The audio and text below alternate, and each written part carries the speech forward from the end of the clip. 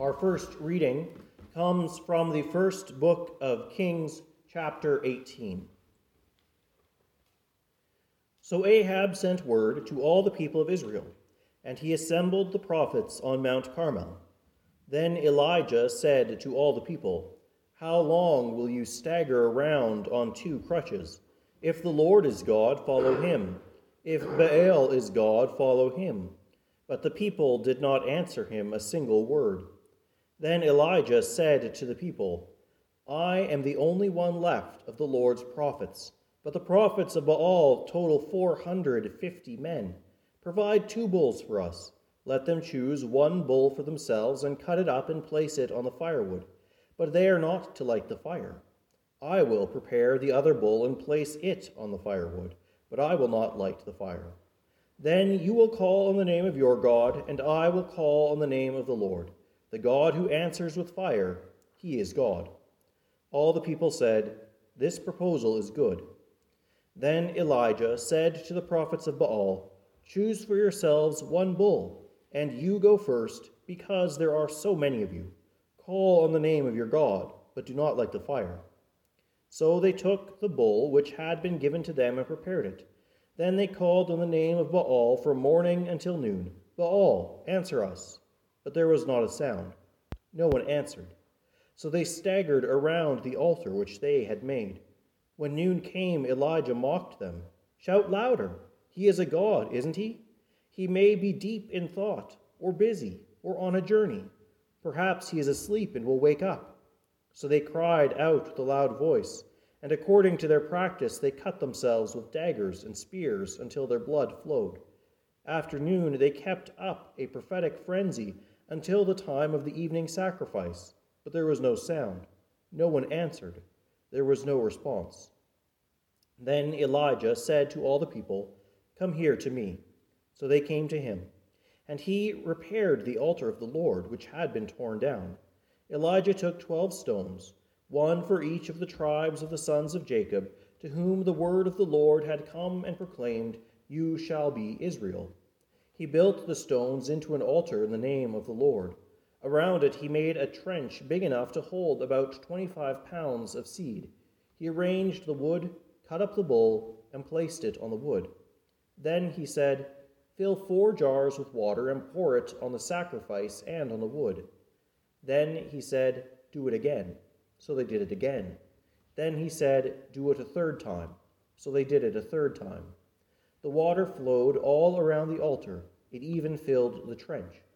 When the time of the evening sacrifice had arrived, Elijah the prophet stood up and said, "O Lord, the God of Abraham, Isaac, and Israel, let it be made known this day that you are God in Israel, and that I am your servant, and that I have done all these things by your word.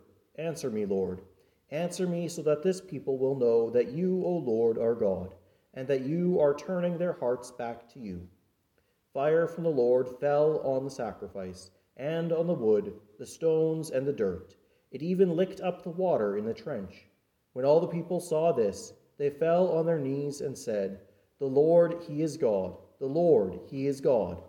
Elijah said to them, "Seize the prophets of Baal, and do not let a single one of them escape." So they seized them, and Elijah brought them down to the Kishon River and slaughtered them there. O Lord, have mercy on us.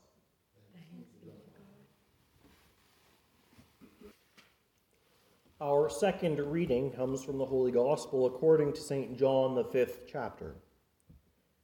After this, there was a Jewish festival, and Jesus went up to Jerusalem. Near the sheep gate in Jerusalem there is a pool called Bethesda in Aramaic, which has 5 colonnades. Within these lay a large number of sick people, blind, lame, or paralyzed, who were waiting for the movement of the water. For an angel would go down at certain times into the pool and stir up the water. Whoever stepped in first after the stirring of the water was healed of whatever disease he had. One man was there who had been sick for 38 years. When Jesus saw him lying there and knew he had already been sick a long time, he asked him, "Do you want to get well?" "Sir," the sick man answered, "I have no one to put me into the pool when the water is stirred up. While I'm going, someone else goes down ahead of me." Jesus said to him, "Get up, pick up your mat and walk." Instantly the man was healed. He picked up his mat and walked. That day was the Sabbath. So the Jews told the man who had been healed, "This is the Sabbath. You are not permitted to carry your mat." He answered them, "The one who made me well told me, 'Pick up your mat and walk.'" Then they asked him, "Who is the man who told you, 'Pick it up and walk'?" But the man who was healed did not know who it was, for Jesus had slipped away into the crowd that was there. Later, Jesus found him in the temple and said to him, "Look, you are well now. Do not sin anymore, so that nothing worse happens to you." The man went back and reported to the Jews that it was Jesus who made him well. So the Jews began to persecute Jesus, because he was doing these things on the Sabbath. But Jesus answered them, "My Father is working right up to the present time, and I am working too." This is why the Jews tried all the more to kill him, because he was not merely breaking the Sabbath, but was even calling God his own Father, making himself equal with God. O Lord, have mercy on us.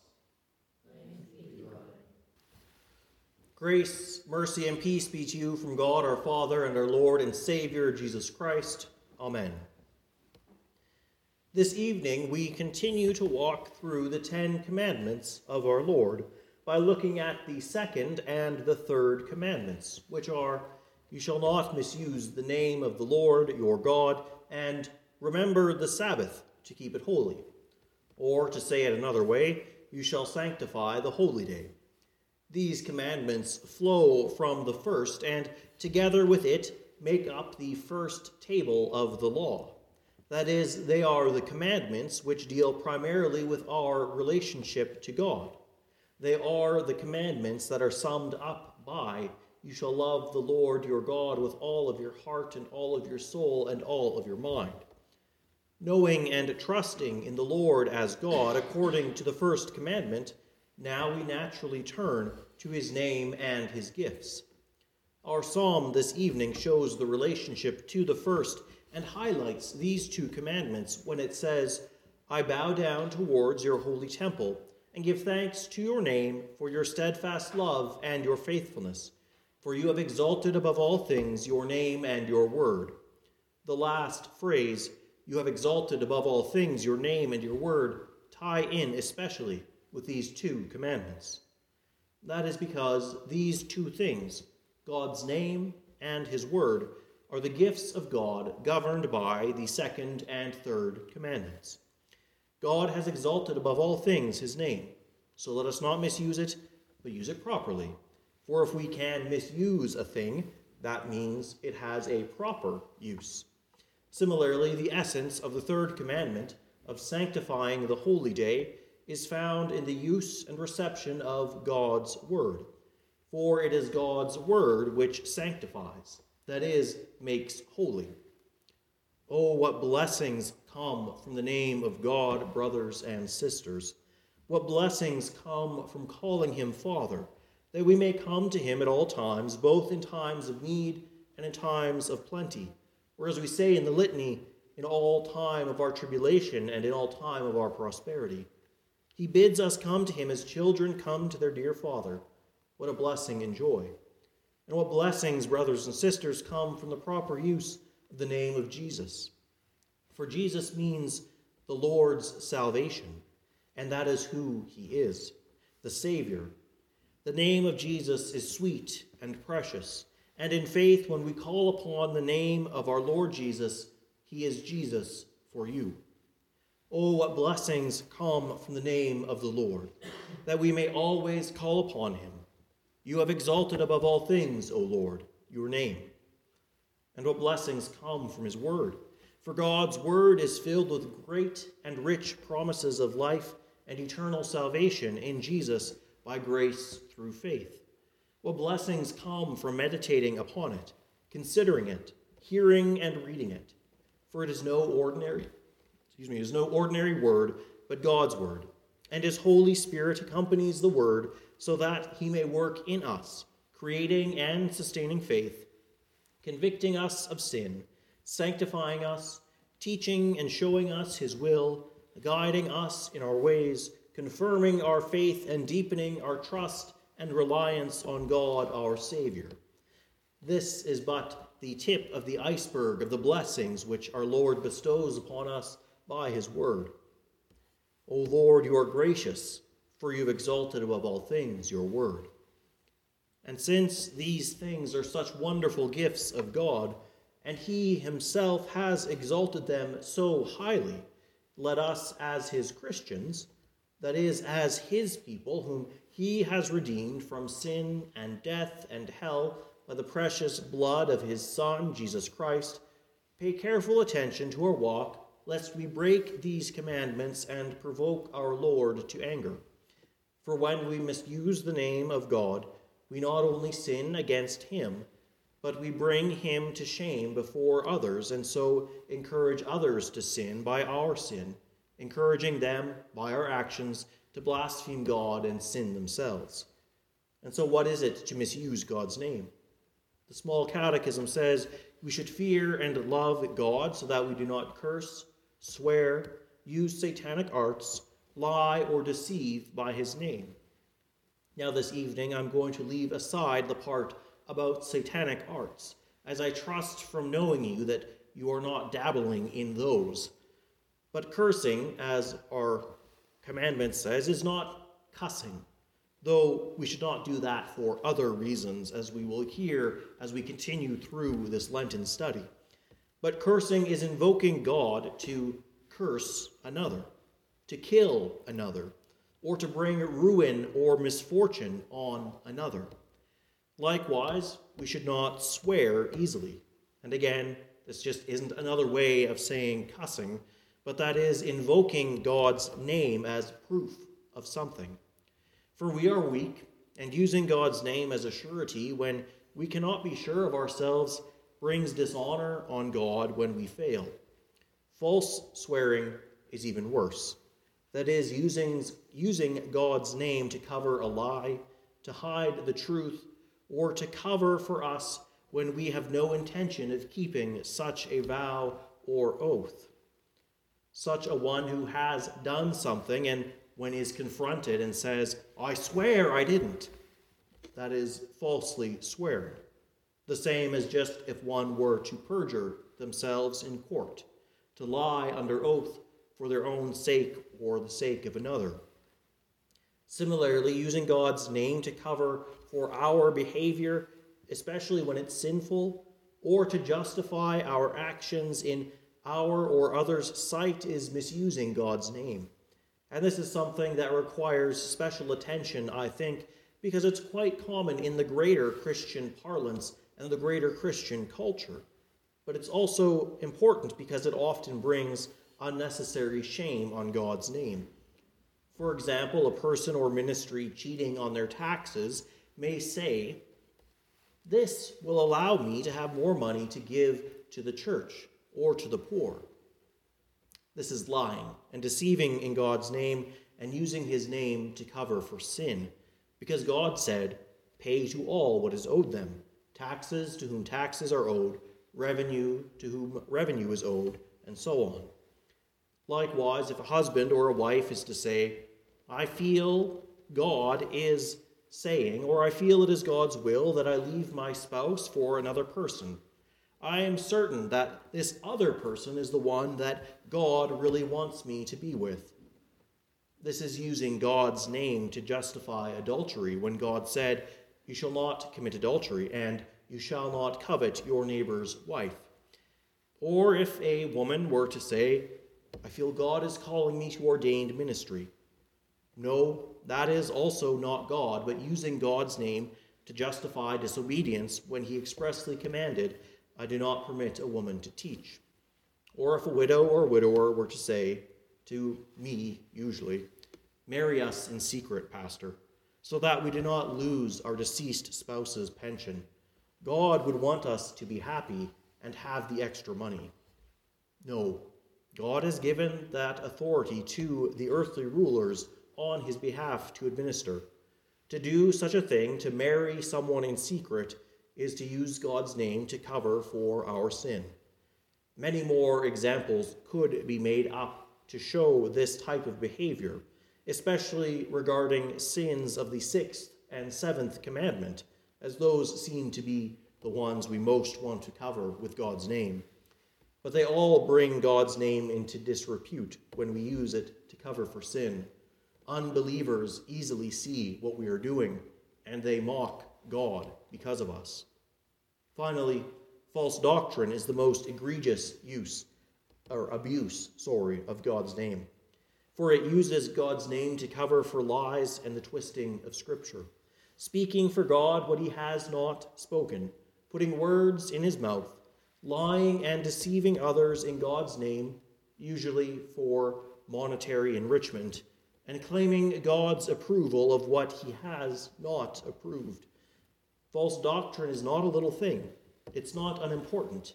It's a serious breaking of the 2nd commandment.